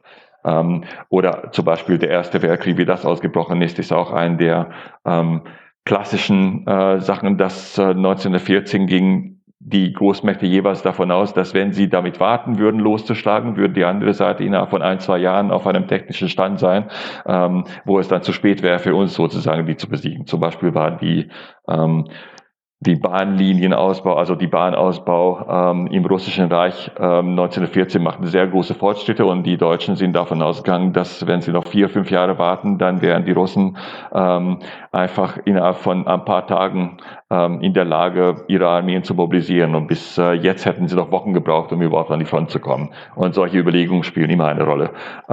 Auch mein chinesischer Bekannter hat diesen dunklen Waldphänomen als Beispiel aufgebracht, weil es einige Kritiker sagen, dass das inzwischen eine ganze Generation in China so verinnerlicht hätte, dass es diesen dunklen Waldproblem gibt, dass sie es auch auf internationale Politik schon anwenden. Und er selbst meint, dass er es ein bisschen für übertrieben hält. Es sind noch sehr viele Faktoren, die Politik beeinflussen, aber auf jeden Fall ist ein bisschen auch bei chinesischer Außenpolitik ein bisschen zu beobachten, dass sie wirklich chinesische Außenpolitik wird überhaupt nicht von Werten geleitet, und sie reden auch überhaupt nicht von Werten. Es geht tatsächlich nur um ureigenste eigene Interessen. Also es gibt wohl keine andere Macht, die so dermaßen, natürlich schon, aber China ist unglaublich nur auf eigenes Interesse, wirtschaftliches und militärisches Interesse bedacht und sonst nichts. Und alle anderen sind denen egal. Also es wird alles der eigenen Macht untergeordnet. Und das machen sie viel stärker als zum Beispiel die USA, die viel mehr sich in internationalen Beziehungen eingebettet sieht und versucht auch über Werte zu reden und was nicht nur Gelaber ist. Und auch mit Europa die Zusammenarbeit, das schon sehr, sehr stark davon beeinflusst wird. Das nur am Rande, aber deswegen ist es so ein der Motive, die am meisten so stecken geblieben ist. Selbst nach Jahren habe ich es immer noch im Kopf, dieses Bild vom dunklen Wald, und deswegen es unwahrscheinlich ist oder was eine Erklärung sein könnte, warum wir relativ selbstmörderisch sind, wenn wir jetzt so ganz naiv irgendwelche Radiowellen ins All raustragen. Und auch im Buch ist tatsächlich so, dass wir es einmal testen, ob was passiert, und da kommt die Menschheit auf die Idee, die Koordinaten eines von uns weit entfernten Planeten ins All zu senden, und dann stellen sie innerhalb von ein paar Jahren fest, dass dieser Planet auch fast sofort dann vernichtet worden ist. Und da wissen sie, es ist absolut wichtig, dass wir unsere eigenen Koordinaten niemals preisgeben. So viel zum dunklen Wald. Habt ihr es anders verstanden? Nein. Also mir kommt es ein bisschen, ja, ich habe es auch so verstanden, mir kommt es schon ein bisschen vor wie so eine fixe Idee von Liu Cixin. Wenn man da in die Geschichte Fluch 5.0 reinguckt, da nimmt er sich selber ein bisschen auf die Schippe und stellt sich als jemand dar, der schon immer vorhatte, darzustellen, wie das komplette Universum, wie die Erde zerstört wird. Also das scheint so eine geheime Leidenschaft von ihm zu sein, das möglichst schwarz zu malen. Und was mich bei ihm sehr stark beeindruckt hat, ist die grundsätzliche Idee, dass der Weltraum auch zerstört werden kann. Also dass fremde Zivilisationen immer gleich feindlich sind, das kommt mir ein bisschen wie Schwarz-Weiß-Malerei vor, wenn man die Geschichte der Kolonisationen anschaut oder die Spanier, wie sie bei den Inkas gewütet haben, dass da sehr viel schlimme Sachen passieren, wenn eine Zivilisation versucht, die andere zu erobern und auszubeuten. Das ist nachvollziehbar. Aber dass es immer so in diese eine Richtung geht, das ist schon ein bisschen einseitig auch gedacht, weil, wie du auch gesagt hast, Adam, es gibt viele verschiedene Faktoren, die die Politik bestimmen. Und es können auch unterschiedliche Interessen da eine Rolle spielen. Es kann ja auch sein, dass so eine außerirdische Zivilisation neue Handlungskontakte sucht und Handel treiben will oder was auch immer. Also, aber was mich sehr, sehr nachhaltig auch immer wieder verfolgt, seitdem ich die Trisolaris-Trilogie gelesen habe, ist der Gedanke, dass der Weltraum, so groß und unendlich er auch scheinen mag, vielleicht auch zerstört werden kann durch Lebewesen, die sich in ihm bewegen, dass es da auch sowas wie Umweltzerstörung gibt. Also es werden da so Krümmungsantriebe beschrieben bei Liu Cixin. Da haben Leute auf der Frankfurter Buchmesse dann auch gesagt, dass es also der gängigen Physik entspricht, dass man sich sowas als realistisch vorstellen könnte, dass man sich im Weltraum mit einem Krümmungsantrieb voranbewegt, der dann also die Raumzeit manipuliert. Und bei Liu Cixin entstehen dann sogenannte schwarze Domänen. Also in den Teilen, wo die Raumschiffe dann durchquert haben, wird die Lichtgeschwindigkeit zerstört. Auch relativ interessant finde ich die Sache, die Schönke jetzt weniger begeistert hat, mit den verschiedenen Dimensionen, die dann im dritten Band auch auftreten. Das Blatt Papier, das die Dreidimensionalität zerstört. Das sind schon ganz, ganz interessante Ideen, die sich auch ein bisschen der Anschauung entziehen. Aber da geht es wirklich in den Bereich der Fantastik hinein. Also da kommt man an die Grenzen des Verstandes. Dieser Umweltzerstörungsgedanke, dass man das gigantisch große Universum auch beeinträchtigen kann und da dauerhaft Umweltverschmutzung verursacht, die dann auch dauerhafte Schäden hinterlässt, ist, finde ich, schon etwas Neues. Soll ich noch ein bisschen weiterlästern über Trisolaris? Sehr gerne, ja. Kannst du gerne sagen. Ich wollte davor aber ganz kurz was sagen, weil ich Fluch 5.0 gehört auch zu meinen Lieblingsgeschichten von ihm. Weil, das ist ganz kurz, jemand hat ein Virus geschrieben, ein Computervirus, und der wird dann immer erweitert. Das ist dann Fluch 1.0, Fluch 2.0 und so weiter, bis am Ende dann das Ding wirklich alles angreift und dann auch alles zerstört. Die ganze Welt ist am Ende kaputt. Und das ist schon sehr lustig gemacht halt, weil es davon ausgeht halt, dass am Anfang jemand einfach einen einfachen Computervirus geschrieben hat, der dann eine bestimmte Person targeten sollte und bestimmte Sachen machen sollte und dann aber wird das Ganze gesandboxed, also wird eingefangen und dann wird da ein bisschen im Code rumgespielt und so spielen dann immer mehr Leute am Code rum eigentlich, so eher, also es eskaliert nach oben hinaus und das finde ich ist als Geschichte sehr schön gemacht.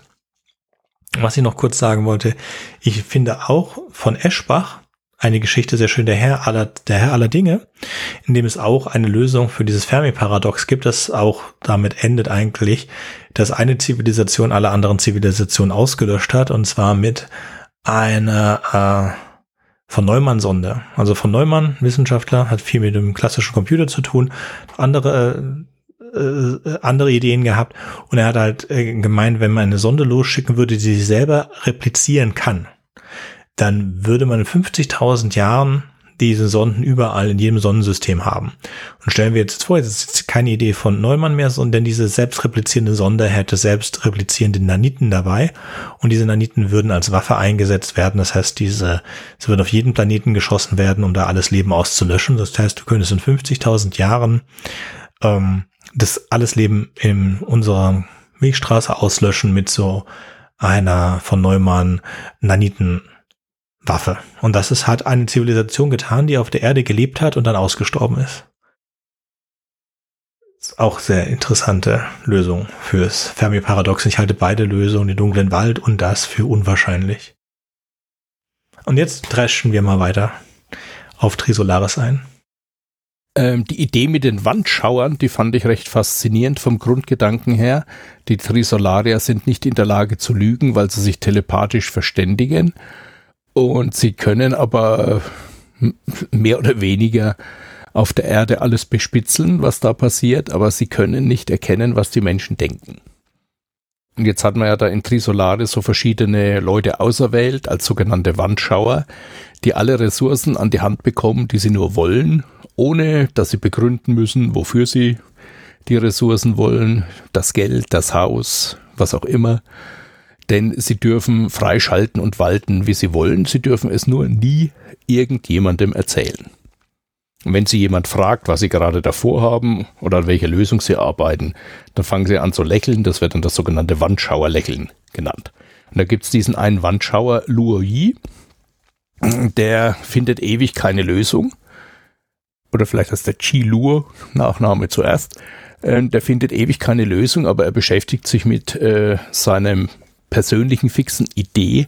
Er hat sich in eine literarische Figur verliebt, die er selbst geschaffen hat, in eine Frau, die eigentlich nur in seiner Fantasie existiert und einem führenden Geheimdienstbeschäftigten gibt er dann den Auftrag, diese Frau dann zu ihm zu bringen. Also die reale Frau zu finden, die er sich da so vorstellt. Und er schafft es dann auch, eine Frau zu finden, die dann seiner Fantasie entspricht. Mit der hat er dann auch ein Kind, von der er sich dann später wieder trennt. Und dieser Liu Yi, der schafft es dann, holter die Polter, das wird mir als Leser dann wieder komplett entzogen. Von einem Moment auf den anderen schafft er es, die ultimative Lösung zu bekommen, wie man die Trisolarier auf Abstand hält.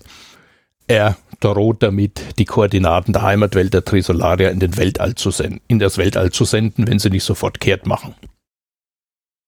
Es entsteht so was wie ein kalter Krieg mit ständiger Drohsituation. Liu Yi verbringt Tag und Nacht damit, dann in Wache zu halten für den Moment, in dem er dann vielleicht die Koordinaten losschicken muss.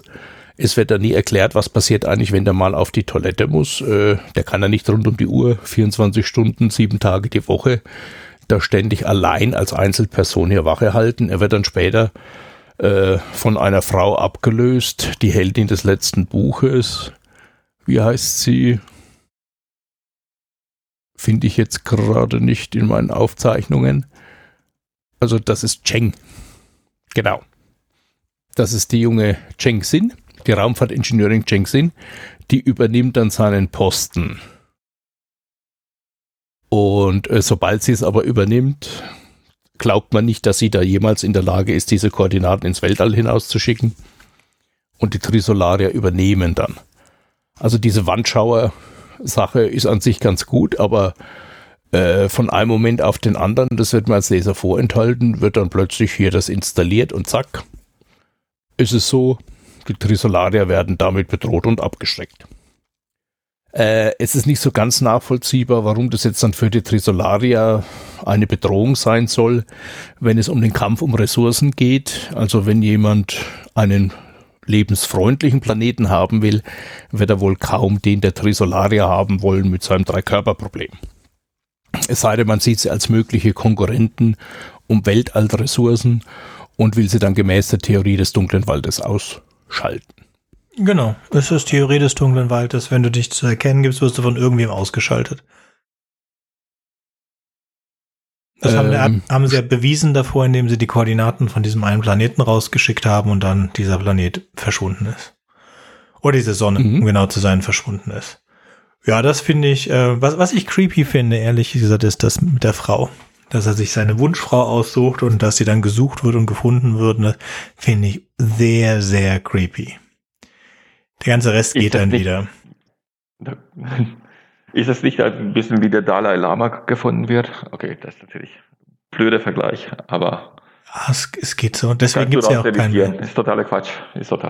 Nee, können wir raus... Lassen wir mal drin, was hat auch mit China zu tun. Deswegen ist es ja mit dem Dalai Lama jetzt vorbei.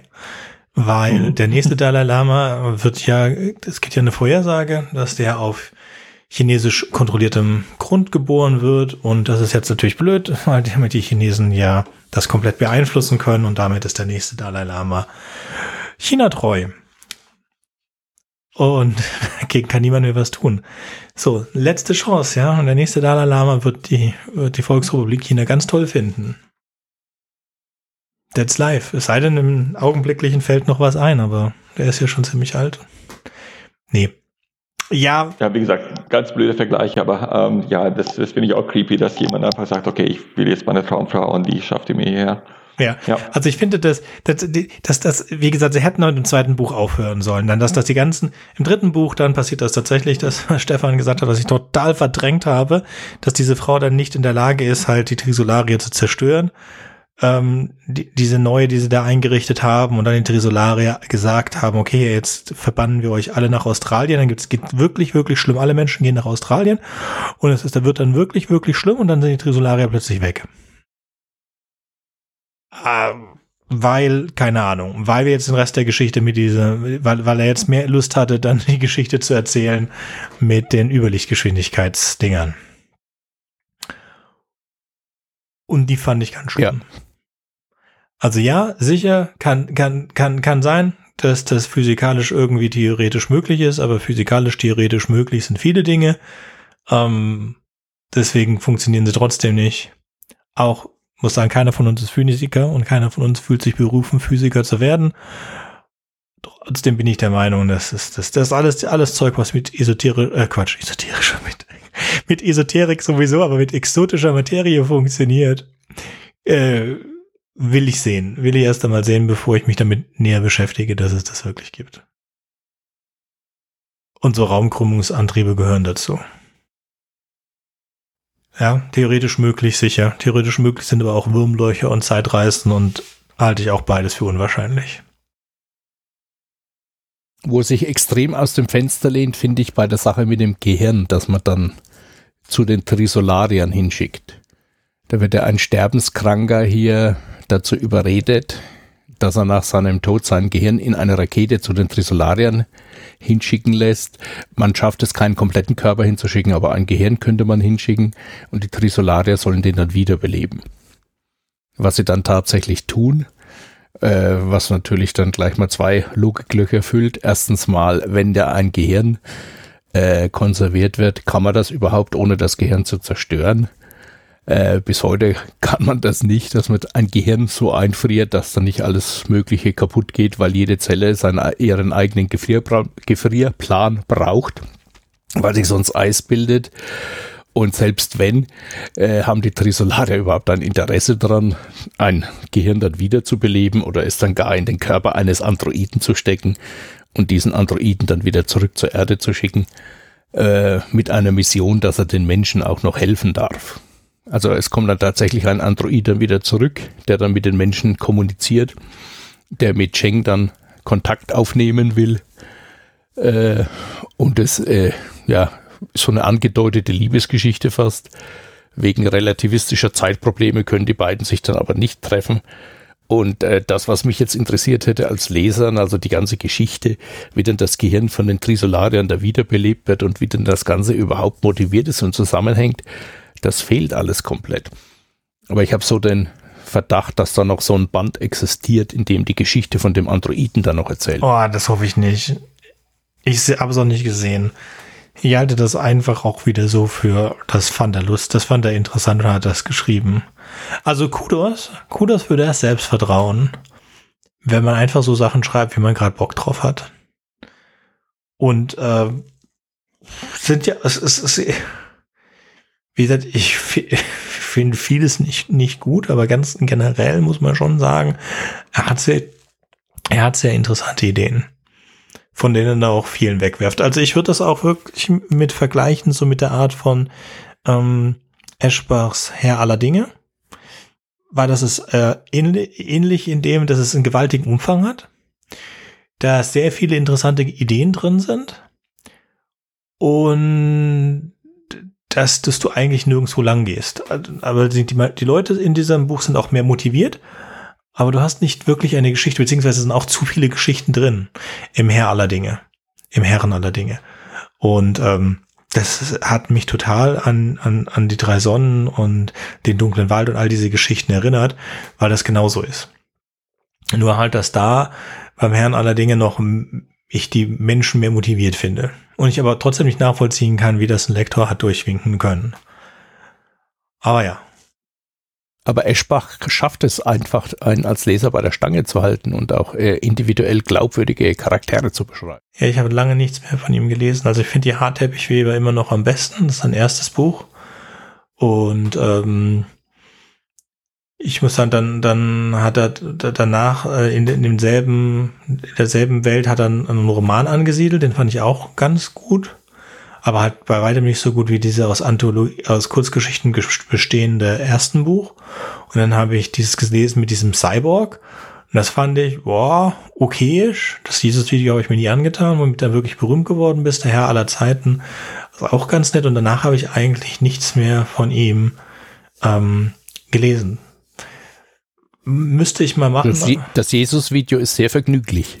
Ja, aber ich glaube ja schon mal A, nicht an Zeitreisen und B, nicht an Jesus. Und dann sind es halt so 2 Dinge, von denen ich weiß. Bestätigen, aber das Jesus-Video ist auch das Einzige, was ich von ihm gelesen habe. Vor 20 Jahren kann das sein. 20 Jahre passt schon. Ja, und war vergnüglich, auf jeden Fall. Der muss 20 Jahre gewesen sein, weil der Klux, es gibt ein Video, das nämlich tatsächlich mit so einer Videokamera, mit so VHS-Kassette aufgenommen wurde. Es gab ja doch keine Handys oder so. In Eschbachs Welt und das ist mir so hängen geblieben. Aber ja, war kurzweilig. Haben wir noch Themen zu ihm? Das, was ich mich noch gefragt habe, ob das irgendwie typisch chinesisch ist oder so. Ich glaube, das können wir eigentlich verneinen, weil ich glaube, das ist eher universell. Worauf ich glaube, er ist ganz stolz darauf wahrscheinlich, dass das auch andere Weltregionen und nicht nur westliche Science-Fiction-Literatur auch ein bisschen auf der Landkarte zu sehen ist. Mein chinesischer Bekannter meinte, als ich ihn darauf angesprochen habe, war es irgendwie interessant für einen chinesischen Leser, so in einem Science-Fiction-Roman über die Kulturrevolution zu lesen, weil es, glaube ich, für ein paar westliche Leser doch interessantes Kolorit war. Er meinte eigentlich nicht, für ihn als Chinesen hat es ihn relativ kalt gelassen, weil er interessiert sich total für die Kulturrevolution, aber das, was er in diesem Roman dazu gelesen hat, war einfach nur flach für ihn. Das hat ihn null interessiert. Es gibt einfach viel Spannenderes und in der realen Welt auch. Wobei für ganz viele westliche Leser, die von China nicht so viel Ahnung hatten oder haben, war es doch ganz spannend, irgendwie diese Sachen zu lesen. Wie haben sich Wissenschaftler in den 70er Jahren so versucht, irgendwie überhaupt nicht den Verstand zu verlieren. Das war, glaube ich, schon ziemlich spannend, was natürlich auch zu seinem Erfolg ein bisschen vielleicht beigetragen hat. Und ansonsten gab es noch eine Sache, die ich ihn gefragt habe, weil ich in einem Podcast vor 1-2 Jahren mal gehört habe, dass da meinte jemand, das war ein Podcast über China und Politik und chinesische Kultur, und da ging es auch um Science Fiction, und da wurde die These aufgestellt, dass Science Fiction in der westlichen Welt ist eher nur noch Dystopien, also wir glauben einfach nicht mehr an Fortschritt, und wir sehen uns von Krise zu Krise hangeln, und wir denken sowieso alle, dass wegen der Klimakatastrophe wir bald sowieso Geschichte sind und alles wird nur noch furchtbar, und deswegen haben wir diese ganzen dystopischen Filme und Romane, und dass in China anders wäre, weil durch die unglaublichen Fortschritte, die sie im technischen und gesellschaftlichen Bereich gemacht haben, dass einfach so ein viel größerer Fortschrittsglaube da ist und viel größerer Glaube an die Technik und Technologie. Und das habe ich meinen Bekannten gefragt, und der meinte, das kann er so nicht bestätigen. Also weder bei Liu Cixin noch beim anderen großen Hang Song, wo es ganz viel um tatsächliche Probleme geht, um Menschheitsprobleme und zivilisatorische Probleme und Humanismus und wie man versucht, mit Humanismus diese Krisen zu überwinden. Aber es kann schon sein, dass in der großen es gibt auch eine unglaublich große Leserschaft von, sagen wir mal, nicht so anspruchsvollen Science Fiction. Also einfach Sachen, die Leute in der U-Bahn auf dem Handy lesen, was millionenfach gelesen wird, dass da doch so eine Art von Optimismus gibt, und dass China viel optimistischer in die Zukunft blickt als wir, kann schon sein. Und dass sie einfach ein bisschen das Gefühl haben, dass sie auf dem aufsteigenden Ast sind, während wir im Westen, vor allem in Europa, das Gefühl haben, dass wir auf dem absteigenden Ast sind. Das kann schon eine Auswirkung darauf haben, wie wir so unsere eigene Zukunft sehen und wie wir darüber schreiben. Aber das lasse ich mal so im Raum stehen. Wollen wir das als letzte Worte nehmen? Also ich wäre auch durch mit meinen Notizen und dem, was ich gerne erzählen würde. Ja, ich war auch soweit fertig. Ja, vielleicht noch zu erwähnen, es gibt eine Kurzgeschichte über Dinosaurier und Ameisen, die eine Zivilisation zusammen gegründet haben, und wie diese Geschichte dieser Zivilisation dann ausgeht, wäre vielleicht auch nie gekommen. Auch ganz nett. So, beim nächsten Mal. Genau, ich sage noch 2 Sätze noch kurz zu anderen Sachen, die Hörer irgendwie, wo sich zuwenden können. Das eine ist alle Kurzgeschichten, die wir heute erwähnt haben, sind in der Sammlung Die Wander der Erde. Und Die Wander der Erde ist nur eine Geschichte von vielen in dieser Sammlung, und da sind wirklich tolle Geschichten drin. Und das andere ist, dass Die Wander der Erde, was ich schon am Anfang gesagt habe, wurde in einem chinesischen Film mit Riesenaufwand verfilmt. Ich fand die Verfilmung relativ, also die Charaktere waren total flach. Und dann habe ich mitbekommen, dass die Trisolaris-Trilogie, oder zumindest das erste Buch, jetzt auch als Serie in China rausgekommen ist. Und dann habe ich gegoogelt, und die Serie gibt es tatsächlich in super gute Qualität auf YouTube. Ich denke sogar legal, also dass die Produzentenfirma, die chinesische Produzentenfirma hat es auf YouTube hochgeladen, alle 39 Folgen, und mit sehr guten englischen Untertiteln. Also ist nicht irgendwie, da ist wirklich sehr viel Mühe reingegangen, und man kann es sich angucken. Also wir können es vielleicht in die Shownotes packen, und ich habe davon jetzt die ersten 4 Folgen angeguckt, und man kann dem durchaus folgen. Die Charaktere wachsen einem ans Herz, und ist ganz spannend gemacht. Es ist viel besser als der Film Der Wander der Erde, die wirklich flach war. Also die Serie ist ganz interessant, und ich bin sehr gespannt, was Netflix daraus macht, wenn gegen Herbst diesen Jahres dann die westliche Serie rauskommt. So viel von mir, und ich verabschiede mich schon mal und bin sehr gespannt, worum es in der nächsten Folge geht, Sönke. Beim nächsten Mal geht es hier um The Man in the High Castle, ein Roman von Philip K. Dick. Und damit sagen wir jetzt auf Wiederhören und bis zum nächsten Mal. Auf Wiederhören, da freue ich mich drauf. Auf Wiederhören.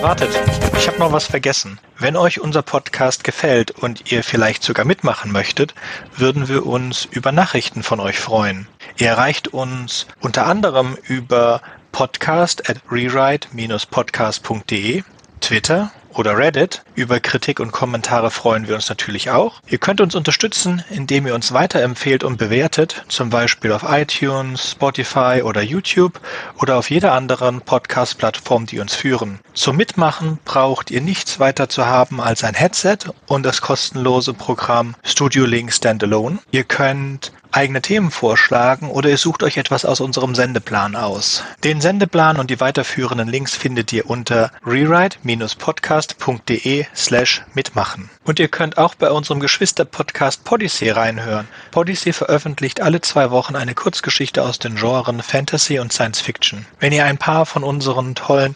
Podcast-Aufklebern haben möchtet, dann schickt uns einfach eine Nachricht mit eurer Adresse und wir schicken euch Aufkleber. Tschüss!